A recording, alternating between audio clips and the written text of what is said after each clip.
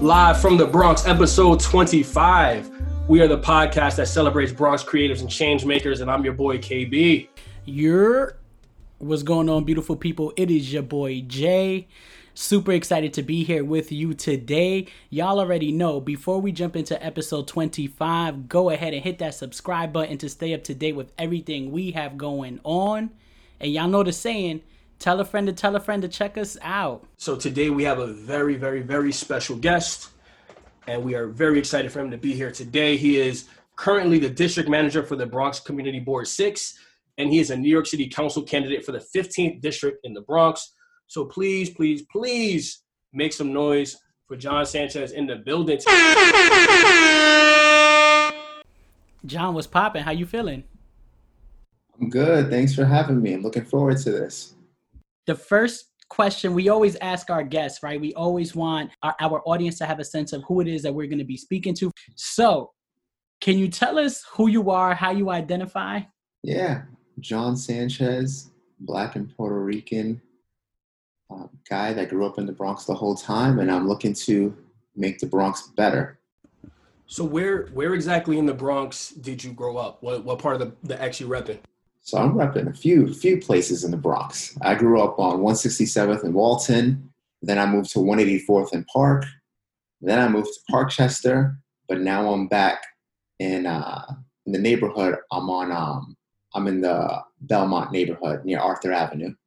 Okay, you threw out a bunch of dope areas. Shout out to Little Italy. I actually lived on Arthur Ave when I was in college for a little bit. So I was definitely getting some really dope Italian food during that time. How did you first get into politics? Yeah, well, I went to business school. So I went to NYU Stern, and I was going to do the whole business thing. But I always wanted to work in government. And I thought, well, let me go to business school, and then that'll be a good way to translate because business and government are interconnected. It didn't work out that way. So I was in D.C. doing some government consulting, but it didn't work out. And then I was a personal trainer in the Bronx trying to help people get healthy. But I really wanted to get back into government and politics. So I started by literally just sending a blind email to a campaign for state assembly in the Bronx. I reached out saying that I want to get involved. And then I just started volunteering. And somehow volunteering once or twice a week turned into being there 5 days a week. And then he won. And then I was deputy chief of staff, all in the span of about 2 to 3 months. What was that change like for you? Really early on in your career, you get this position. What was that like? Well, I treated the volunteer opportunity like this is my one shot to get into government and politics. And the good thing about government is that it's one of the few fields where even if you don't have a lot of experience, if you do a good job, you can rise very quickly. So even though I was volunteering, I was making sure that I was inputting the data right away. I was making sure that I was knocking on the doors. I was making sure that I was training other people to knock on doors. And I think what sealed the deal for me was during something called Get Out the Vote, election day, I pretty much had a system where I was sending all the people to knock on doors. I had the system set up. I was really organized. And I think everyone was impressed that I had no prior experience, but I did a great job. But it was great. I was happy that we won. I was happy that I got a job. And I was happy that the career in government was starting. For the listeners, what exactly is a community board? And what is the role of a community board? Yeah, community board is the most local level of government, and it's a city agency. So what we do is we submit budget requests to all of the city agencies, but we also listen to neighborhood concerns. So if you're having issues with trash, or if you're having issues with traffic, or if you're having issues with safety in the neighborhood, the community board is the first line of defense for a lot of those things because we interact with all of the city agencies, whether it be parks, NYPD, sanitation. Another thing that community boards do is that we can plan community events, whether it be park cleanups or other events in the community. So it's really the first step where I'd recommend people that want to get involved and don't know how, go to a community board meeting, get involved with the community board.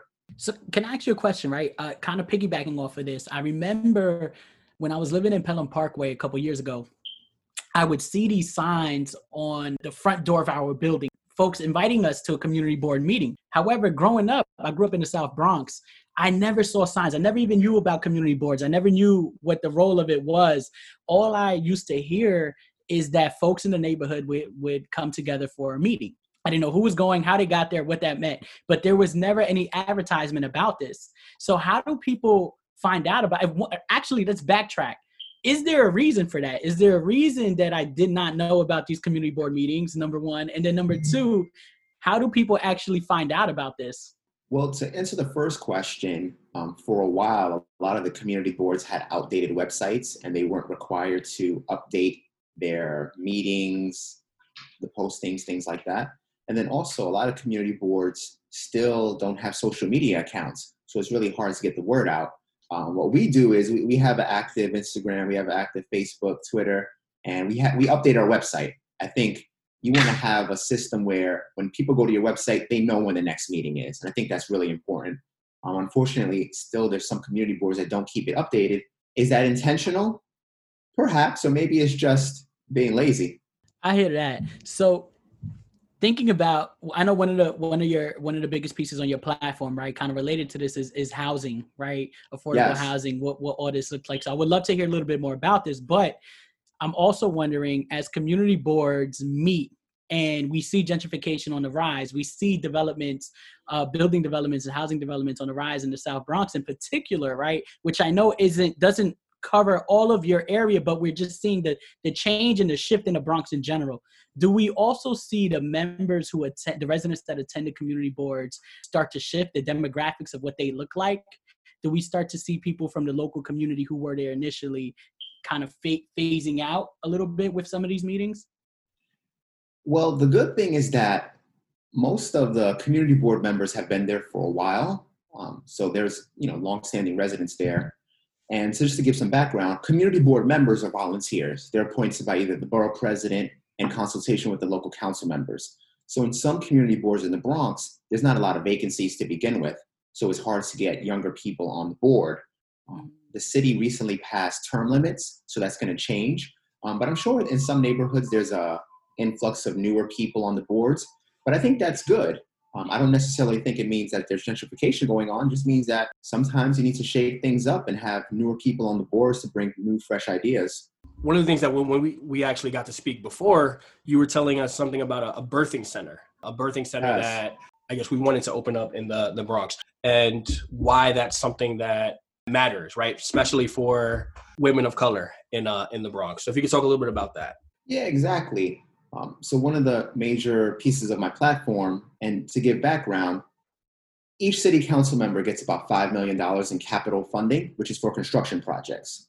So my thought process is we have St. Barnabas in the district, and a birth center is an environment that's outside of a hospital for low-risk pregnancies, and it allows women to give birth in a more comfortable environment. And usually in a birth center, it's less likely that a woman is asked or required to have a C-section.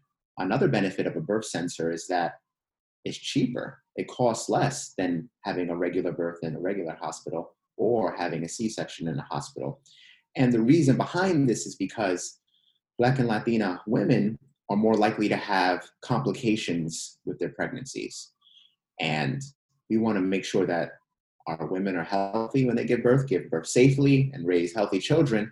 And sadly, the hospital system is not taking care of our women. So a birth center, it's more likely that the women have a healthier birth, it costs less, and less risk of having to go through surgery of a C-section. In the Bronx currently, are there any birth centers? So there was one in Morris Heights a few years ago, but apparently from my research, it seems like it's non-existent right now. I think maybe funding dried up, but we're trying to bring it back. It's important, and we want to make sure that the women in our community are giving birth to in a healthy manner. So this is super important, right? I remember when we first spoke about this, we were talking about how most people don't even think about this, right? Like a birthing center. What is that? Why do we need that? Why is this so important if you're not a woman? So I thought that it was really dope that as we were having our conversation as three men and hearing you and some of the stuff that you're thinking about and the issues, it's really important for you to also voice that, because I think what it does is it becomes a priority for other folks who would never ever even think about this, right? And we spoke in depth a little bit about the importance of this and why it's important to have these birthing centers centers and women to have the care that they need and the resources that they need to deliver healthy babies and go through a healthy pregnancy. So I think that is really dope, especially coming from you as a man, right? So something we don't hear about often. Why do you think that is? Well, there's a lot of reasons why men don't talk about things that matter to women. But I think as a man running for office in an environment where people want more women in office, I think it's crucial that I can show that I want to be an ally and that I care about these issues, because these issues don't just impact women, they impact the whole family. Because if your wife, your aunt, your family member has complications through birth, that impacts the whole family. Taking it a step further, we need more women in government and women in politics. That's why I have a year-round paid internship at the community board.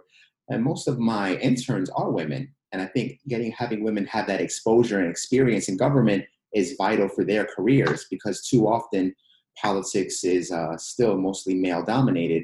I think it's important when we're talking about, women in politics. Yes, we need women elected officials, but we also need women to be campaign managers, chief of staffs, constituent directors. They need to be inside of the office, because in politics, most of the work is done by the staff. And if you don't have a staff that's representative of the community, then yes, you can be the face, but if your staff doesn't reflect what representation we need, then I think it's a little shallow. I think that's super valid. So definitely shout out to women getting involved with politics. We definitely need more of that. Definitely more women of color getting involved in politics. Yes. So in 2021, there are a lot of elections that are going to affect community members of the Bronx. So can you talk a little bit about why the 2021 election is so important, and what are some of the key offices that are up? Yeah, so people are focused on the presidential election, and rightfully so. But when we're thinking about the future of New York City for the next decade, 2021 is the year. We're going to be electing a new mayor. We're going to be electing new borough presidents, comptroller. And the biggest piece is that 35 of the 51 city council seats are open. So there's going to be elections for all of those seats. So we're going to transform the future of the city with all new representation. And if you care about what happens on your block and your neighborhood, how your city looks, how your neighborhood looks when it comes to development, what programs are funded, you want to be keyed in and voting in these elections, because this is the future of the city for the next 10 years. You said something really important earlier when you were talking about the birthing centers. And it was that city council members get $5 million for new construction projects. I don't know if people are aware of this, right? When you're talking about the importance of the role of city council, can you talk more about this funding? Where does this funding go? How do we learn about it? And what are some things that you are thinking about as you're also running for city council? Yeah, so in the city council, you get something called expense funding, which goes towards personnel, after school programs, things of that nature. But you also get capital funding, which can be used for construction, fixing up a park, renovating a youth center, construction projects. And for years, this was kind of a mystery. But right now, the city council has it all online, and there's a website that you apply to, et cetera. So immediate things that come to mind for me is we need to fix the high unemployment rate in the district. We had 16% unemployment pre-pandemic. Now we're at 30%. Which is a Great Depression level. So I want to invest a lot of the expense money towards workforce development programs that help people without a college degree find jobs that pay well. In the district that I want to run in, 13% of people have a college degree. So realistically, I'm aware that they're most likely not going to go to college, but they still should be able to have a living wage and have a good living without going to college. So to be very specific, there are nonprofits like the Knowledge House, Perscolis, and Pursuit that train people in technology so they can get jobs making $80,000 to $90,000 a year without a college degree. In the same vein, the construction industry also can pay very well, doesn't require a college degree. We need to be investing the city council money that we do get to train people to be qualified and ready for those type of jobs. I love that. So making sure that these young people, even if they don't have a degree, have skills so that they can enter into the labor market. So just for people listening, I know you're running in the 15th district. Geographically, where is that? Yeah, I like to tell people that it's the heart of the Bronx, it's the central Bronx. So we go from the Grand Concourse in Fordham Road, Fordham University, the Botanical Garden, Arthur Avenue, and then the east part is Allerton, West Farms. Very cool. All neighborhoods that I am very, very familiar with.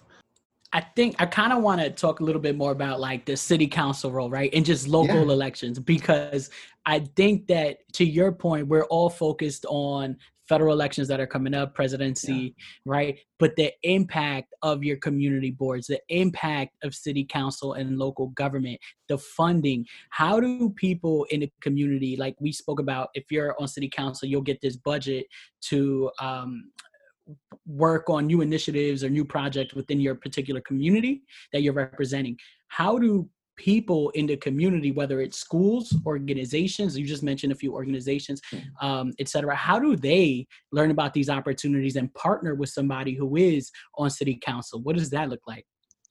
So the way the system works now is that people in the know apply. And historically, groups that have been received funding in the past receive it again and again. My approach is going to be completely different. The city has something called participatory budgeting, where people in the neighborhood vote for how they want to spend the $1 million. I think that system's a little flawed because not everyone has time to go to these meetings, etc. So my plan is to do direct outreach to the community, have monthly, even maybe bi-month, maybe twice a week, every other week, do sessions where we talk about what money is available, what people want to see funded in the neighborhood, and also doing direct outreach to the schools. We should be reaching out to every school, letting them know, hey, this money is available. What projects do you want to see funded? Or, hey, there's some city-owned land in the neighborhood. What would you like to see the city do with this money? I think we can't keep blaming people for not getting involved in government if government's not reaching out to them. So it can't just be a meeting at 6 p.m. if everyone's just getting out of work. We need to be doing Instagram lives, Facebook lives, Zoom meetings. We need to be out in the community and letting people know that this money is available and walking them through the process. I'll give you a clear-cut example. The borough president also gets capital money, and that can range from $30 to $50 million. So certain boroughs tell you exactly how to apply, when the deadline, etc. But other boroughs just tell you to submit a letter, but it doesn't tell you who to submit it to. So there's definitely some gatekeeping when it comes to the money, but this is taxpayer money, and people deserve to know how it's being allocated and that they should have an influence in it. Not just that too, right? You just mentioned, even though we're talking about how to get other organizations and schools involved, the young people that are in those communities, right? How do they learn about this? You mentioned something really dope, which was that you had interns who will work with you to learn more about politics. One shout out we have to do really quickly, because it's someone we have mutually in common, is Alex Shaw. So we, yeah, I saw that you posted that she was a part of the team. We actually interviewed her and Geraldo, who are both a part of the Black Student Union group at Fordham University, Sealy. So I'm a Fordham grad alum, Fordham alum right here. So we were really excited to have them. So I had to give that shout out on Kev. I know you wanted to add something. Yeah, Alex is great. Yeah, no, I was VP of Asili when I was there, so it was great to see Asili's legacy, and I was super happy to see her on the team. Nice, yeah. And I think things like that are important. Just getting people exposed to government, because when we're talking about jobs and workforce development, a big percentage of available jobs are in government. You can work for a city agency and change how parks projects are delivered, or work for HPD and work on affordable housing projects. You can work for EDC and work on economic development projects. And I find government interesting. I mean, you're changing how neighborhoods function, and there are thousands of jobs in that sector. We want to show young people that, yes, you can work in the private sector, but also working in the government is innovative as well. And you can see how your government works. And another thing I tell people is that, the New York City budget's about $90 billion. You should want to know how that money is being spent, and you should want to be a part of the discussion when people are determining how that money is spent. And I think, to your point, I think government is actually super interesting, but I think a lot of people are are scared, and I think there's always been this kind of iron curtain that people didn't necessarily know what was happening behind, so people kind of were checked out and turned off. Like, well, they're not going to really tell me what's going on anyway, so I'm not going to really be involved. So I love that you're talking about transparency. Oh, yeah. I mean, we value transparency all the way. And that's why we do monthly civics workshops where I break a lot of this stuff down, where I tell people, here are your actual elected officials. Here's what money they do get. Here's what money they don't get. Like a lot of people will say, oh, I want an after school program, or I want to have a recreation center. And I tell people, well, the president isn't going to be the one to fund that. That's going to be your local council members. That's going to be your assembly members. And we need to hold them accountable. And I love the civics workshop, so people can actually learn where they can look up who their council person is, who their assembly person is, like, where do I go to find that stuff? So I love that you're doing that. Yeah, exactly. And we don't just do a presentation. We send them the slide deck afterwards, and we tell them to share this with your own community, because this is all public information, and we want to spread it throughout the whole Bronx and throughout the whole city. I love that. So obviously you talked about social media and how social media is a big part of your campaign. So can you talk about how you use social media so far and how you plan to continue to use it? So take a step back. I'm well aware that most of the voters in the Bronx tend to skew older, but there's a younger generation that's coming up that's more involved, that's more civically engaged, and we have to meet them where they are. And young people are on social media. So our social media page, we try to make it a little bit different than others. That's why we have a section where we highlight our team members, because I want people to know that the election's not about me, it's about the team and me. And without an effective team, no one can be in office and do a good job. And we also try to show highlights of what we're doing in the neighborhood. So we try to show us on podcasts and different platforms, because usually when you think of a politician's social media page, you see pictures of them shaking hands and glam shots. But I really want to inform people as well that, yes, I'm running for office, but I want to take you inside about how a campaign works from the beginning all the way to the end, and hopefully that end is victory. Can I ask you something? You mentioned two things that I think are important, and I want to dive deeper into really quickly. I think one is the role of government, and Kevin and I both occupy government positions in government agencies, right? And one of the things that I always find to be challenging as somebody who's bringing you perspective, right? It always isn't accepted in the world of politics, right? It's like, who is this person coming in here trying to change the way we've been doing things for 30 years, and it sounds like you have a lot of innovative ideas. You're almost thinking about local politics in two ways, right? It's like the grassroots and getting people from the community on the ground, kind of leading those discussions, but also you making those decisions and running for positions that allow you to do some macro level work, right? So kind of a two-part question here. One, how do you deal with opposition as somebody with innovative ideas? And two, what is kind of like and this is my own selfish curiosity, what is your strategy, right? Assuming that you get this city council position, like, how are you going to continue all this great energy, all the innovative ideas, and win people over? Excellent question, because people face this in all industries across the board. So when I started my job at the community board, I was taking over someone that had been there 21 years. And there were several board members that were used to the old way of doing things. And right away, what I did was I reached out and met with every community board member, whether they had been on the board for a year or 20 years. And I told them about my ideas and what their ideas and tried to get their feedback. But then at the end of the day, you have to think politically. And you have to think, who is willing to support change and innovation? And you need to get them on your side. There's always going to be resistance, but you just need to make sure that your supporters outnumber the people that are opposed to you. So whether that means getting a vote to get a new website for the community board, or having the board approve me having the year-round paid internship program, or having the board approve me doing fitness classes and financial literacy classes, you have to work with your allies. But then also you need to build your allies. So that means recruiting more people that are aligned with the vision to join the community board, encouraging them to come to meetings, encouraging them to participate. That way you build your base of support. Because if I would have just went guns blazing, I'm changing everything, without consulting and building those coalitions, I probably would not be in the job right now. So in the same way at the city council, yes, there's a lot of ideas that I have, but I realize that there's going to be existing members that have a certain way of doing things. I think the exciting part about 2021 is that there's going to be 35 new people. So we can really redefine the role of the city council.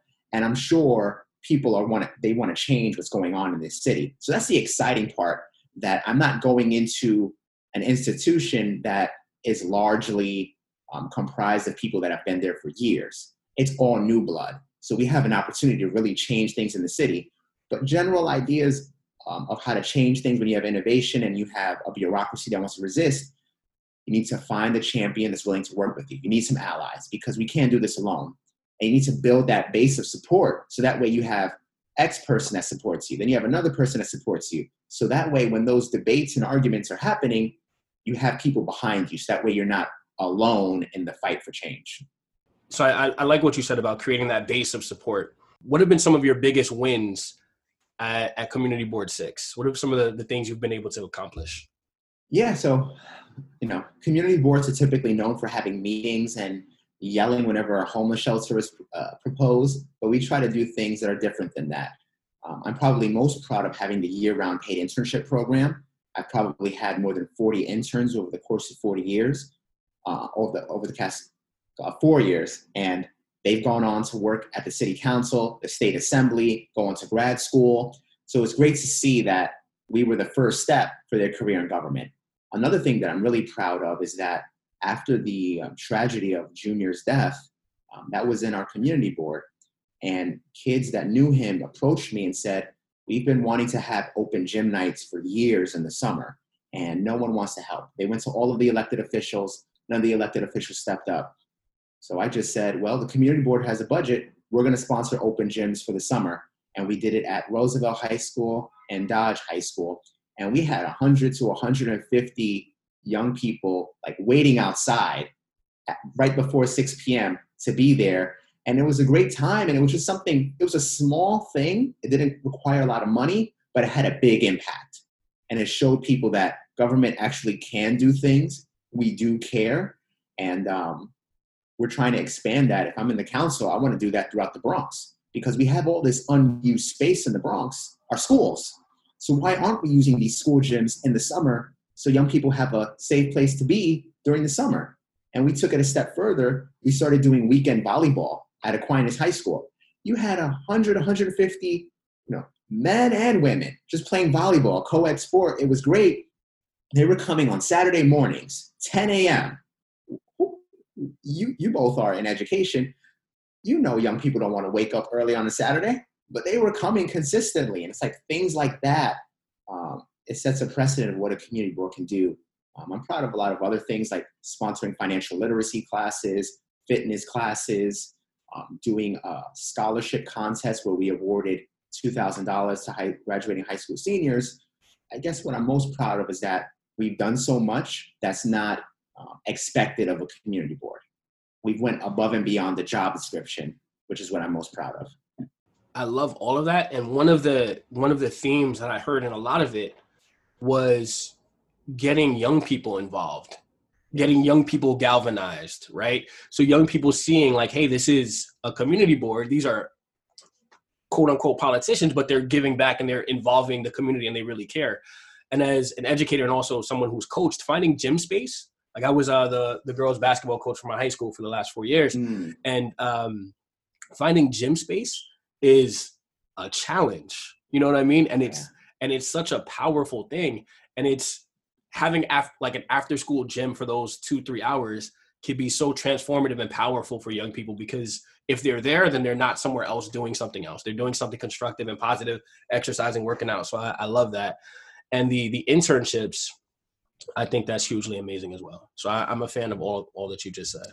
And I just want to add something here, right? Because what the young people were saying to you is really important to consider, right? It's the fact that we went to all these elected officials. No one is hearing us out. No one wants to open up the schools or the gyms to allow us to do something constructive and something that we enjoy. And I think that the reality is a lot of people in the Bronx have been forgotten. Just thinking about like personally where, you know, I grew up in the South Bronx, and as I mentioned, we didn't know about where the community board meetings were. We didn't know about local government and the impact of it, or why we should be engaging, because they didn't have a presence, at least where I was at. I didn't see it. I seen it a lot more today, which I think it's great. But I think the young people are making a really important point, and it's almost them saying we no longer want to be forgotten, and we finally are able to find somebody in John, right, that is willing to have a conversation with us, hear us out, and not just listen, also try to move on action, right? Because I think that a lot of times in government, whether it's local, statewide, federal, there are a lot of promises that are made that just never, ever like happen, right? We see this so often, and you're so used to getting let down that it's almost like, why should I even engage? So those young people, I want to shout them out for walking over to you and saying, hey, this is what we're thinking, but also shout you out and saying, I'm not only going to listen, I'm going to take it a step further. So I do just want to shine some light your way for that, because as somebody who grew up in the Bronx and still lives in the Bronx, I think it's important. Yeah, and I think it's important that people put their money where their mouth is. I was willing to make this open gym thing happen if I had to come out of pocket. And it wasn't easy to get the gym. The Department of Education It's had us not. going through. Yo, it is so hard to get gym space. Yeah. They had me fill out an insurance form. I had to get a letter from the precinct. I had to ensure that the kids weren't going to be bringing any trouble. It was a whole bunch of issues. They even, one day, they didn't tell us that they were renovating the gym, so I had to scramble and use the Boys and Girls Club that same night. So the Department of Education has some serious issues, but we got it done, and that's what matters. And hopefully when the pandemic is over, we can continue and expand the open gym program. And this is something that should be happening citywide.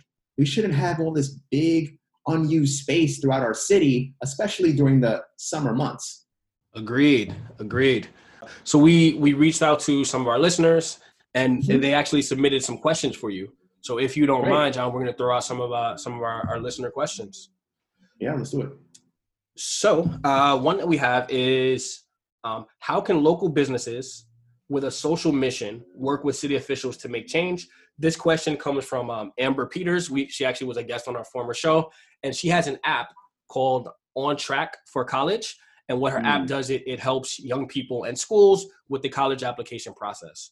So her question is about local businesses with social missions kind of partnering with government officials. Yeah, I'd say the first step is to contact a local community board wherever she lives and meet with them and ask, I have this app, how can we collaborate? Because community boards have connections with all of the city agencies. They have connections with the elected officials' offices, the Department of Education, so they can make those introductions rather than someone having to jump from agency to agency. So that's the first step that I would recommend. And if she doesn't get a response from her local community board, she can contact me and I'll get her a response. Love it. You heard it here first. So we have another question for you. This is from Sis Listen Podcast. Shout out to them. They're another podcast. And the question is, what are some specific changes you would like to see in the Bronx?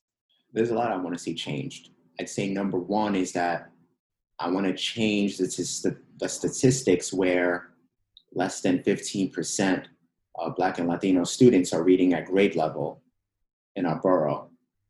I want to change that. We're still the poorest borough with a median income around $27,000. Now, if we want to talk about visible changes, that's easy because I think visible changes stand out and people remember them.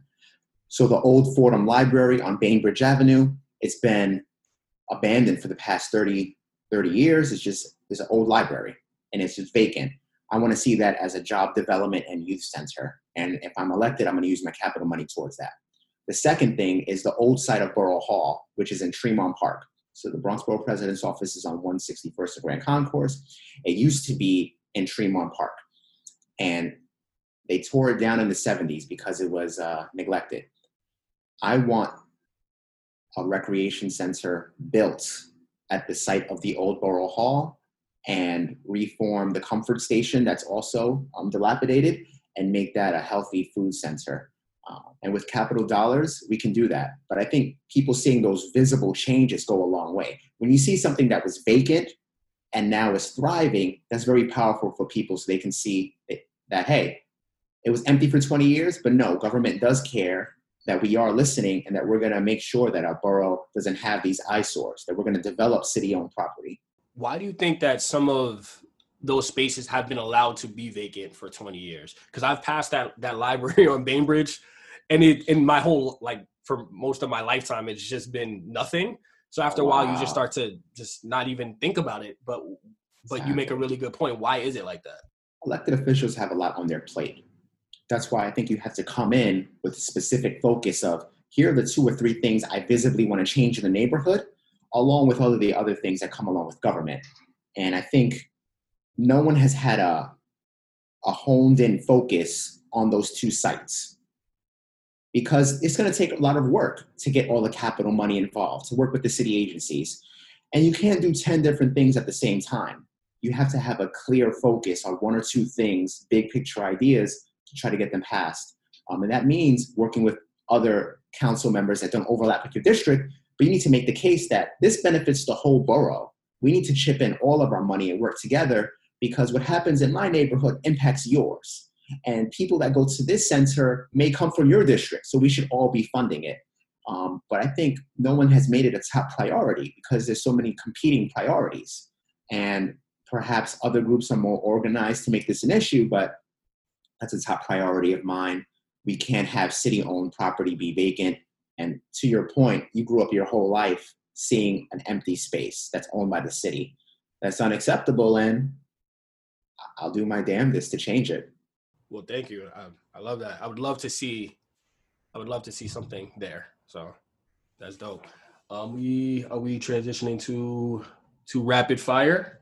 Let's do it. All right, cool. So if you've listened before, you've probably heard about rapid fire, but now you're going to get to experience rapid fire. What is going to happen is Jason is going to throw out 5 questions, and you are going to throw out your first word or words that you think of. Don't think too long. This is meant to be fun, and we're going to rock out. Rapid fire. You ready for this? I'm ready. So these questions are going to be kind of related and some random, okay? So no explanation needed, similar to what Kevin said. So the first question, 1 word to describe the Bronx. Beautiful. 1 word to describe politics. Tough. Who is your biggest political influencer? None. What are 3 words that describe your campaign for city council?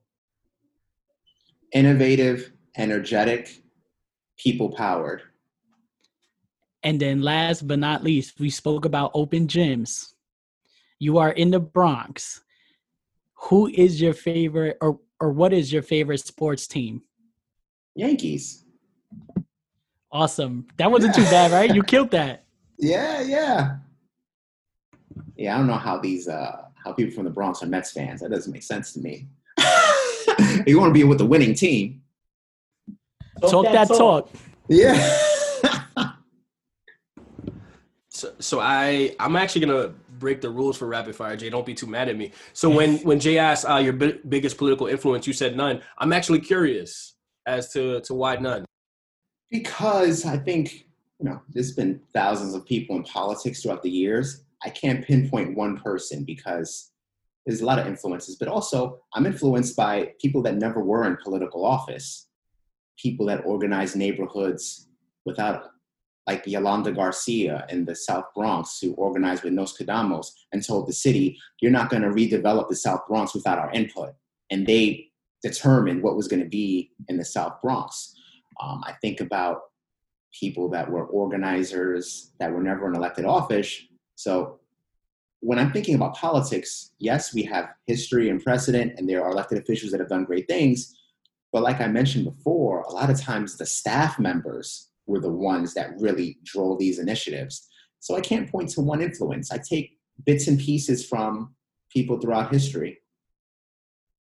And also, I'm not trying to be a typical politician in the sense that If I lose, I lose. If I win, I win. My first priority isn't going to be getting reelected. My first priority is going to be to get these things changed in the neighborhood, like the old Fordham Library, like Tremont Park. I'm going to make some people upset. That's okay. But if we change those two things and I lose reelection, that's fine with me. At least I got those two things done.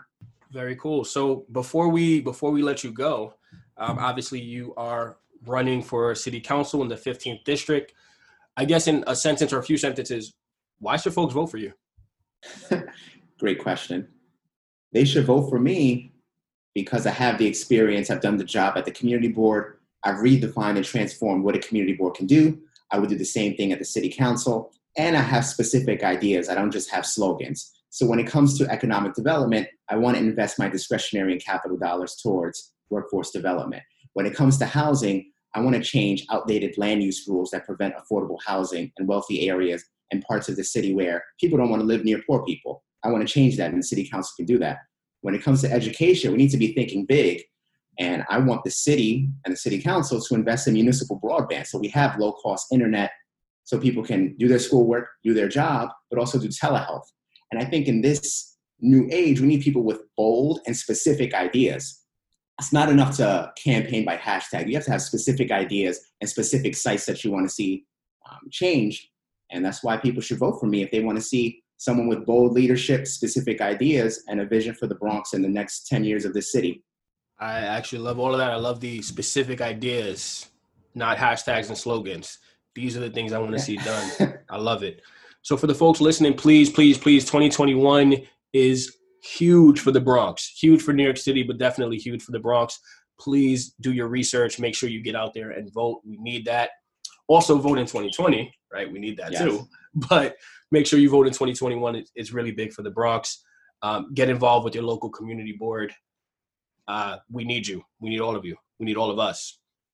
So before we let you go, we are a Bronx podcast. You are a Bronxite, a very proud one. Yeah. So we got 3 Bronx questions that we ask all of our guests. Okay. So first and foremost, let's say you have a friend who is not from the Bronx. Maybe they came to one of your community board 6 meetings and now y'all are hungry, right? Yeah. You want to eat. Where's one spot in the Bronx you're taking them to eat? If they want Italian, we're going to Mario's. If they want Spanish food, we're going to Ajo y Oregano.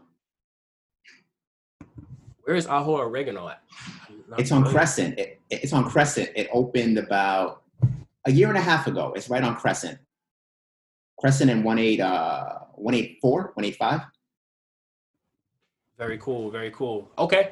So now let's say you and that friend are fed, like you ate. Yeah. All right. Now you want to hang out in the Bronx. Where's one spot you're taking them to chill? So what kind of chill? Because it needs to be specific. Touche. That was you know what? We leave that question vague on purpose, right?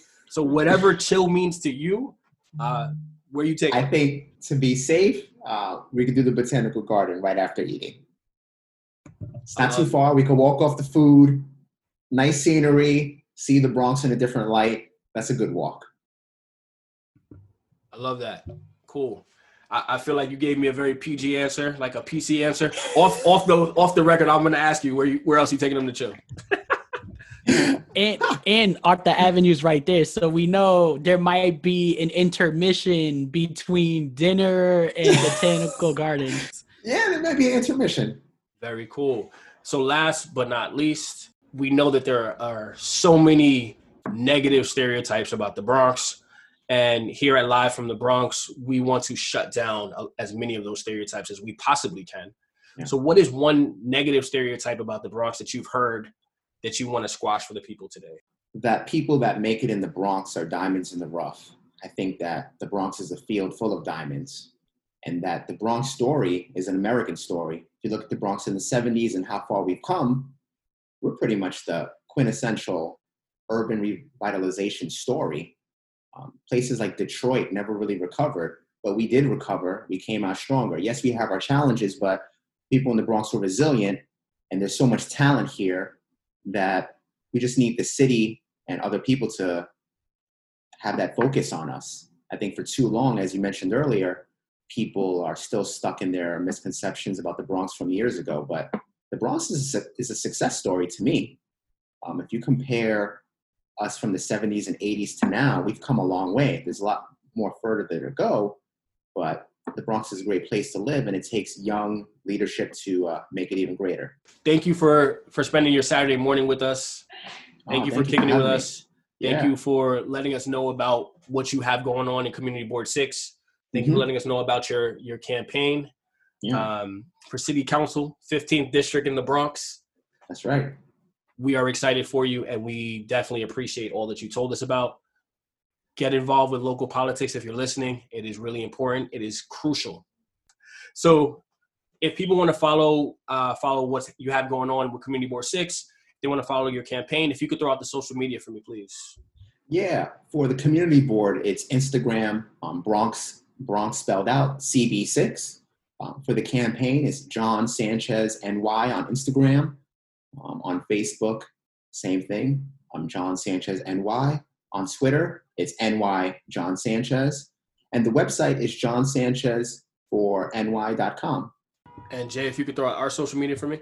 So you can follow Live from the Bronx on Instagram at Live from the Bronx, BRONX. You can follow us on Twitter at Live from the BX. You can also catch us on YouTube. Hit that subscribe button. We launched the channel at Live from the Bronx. And you can feel free to send us an email at info@livefromthebronx.com. And last but not least, our website is on and popping. Check out www.livefromthebronx.com. Episode 25. We did it, y'all.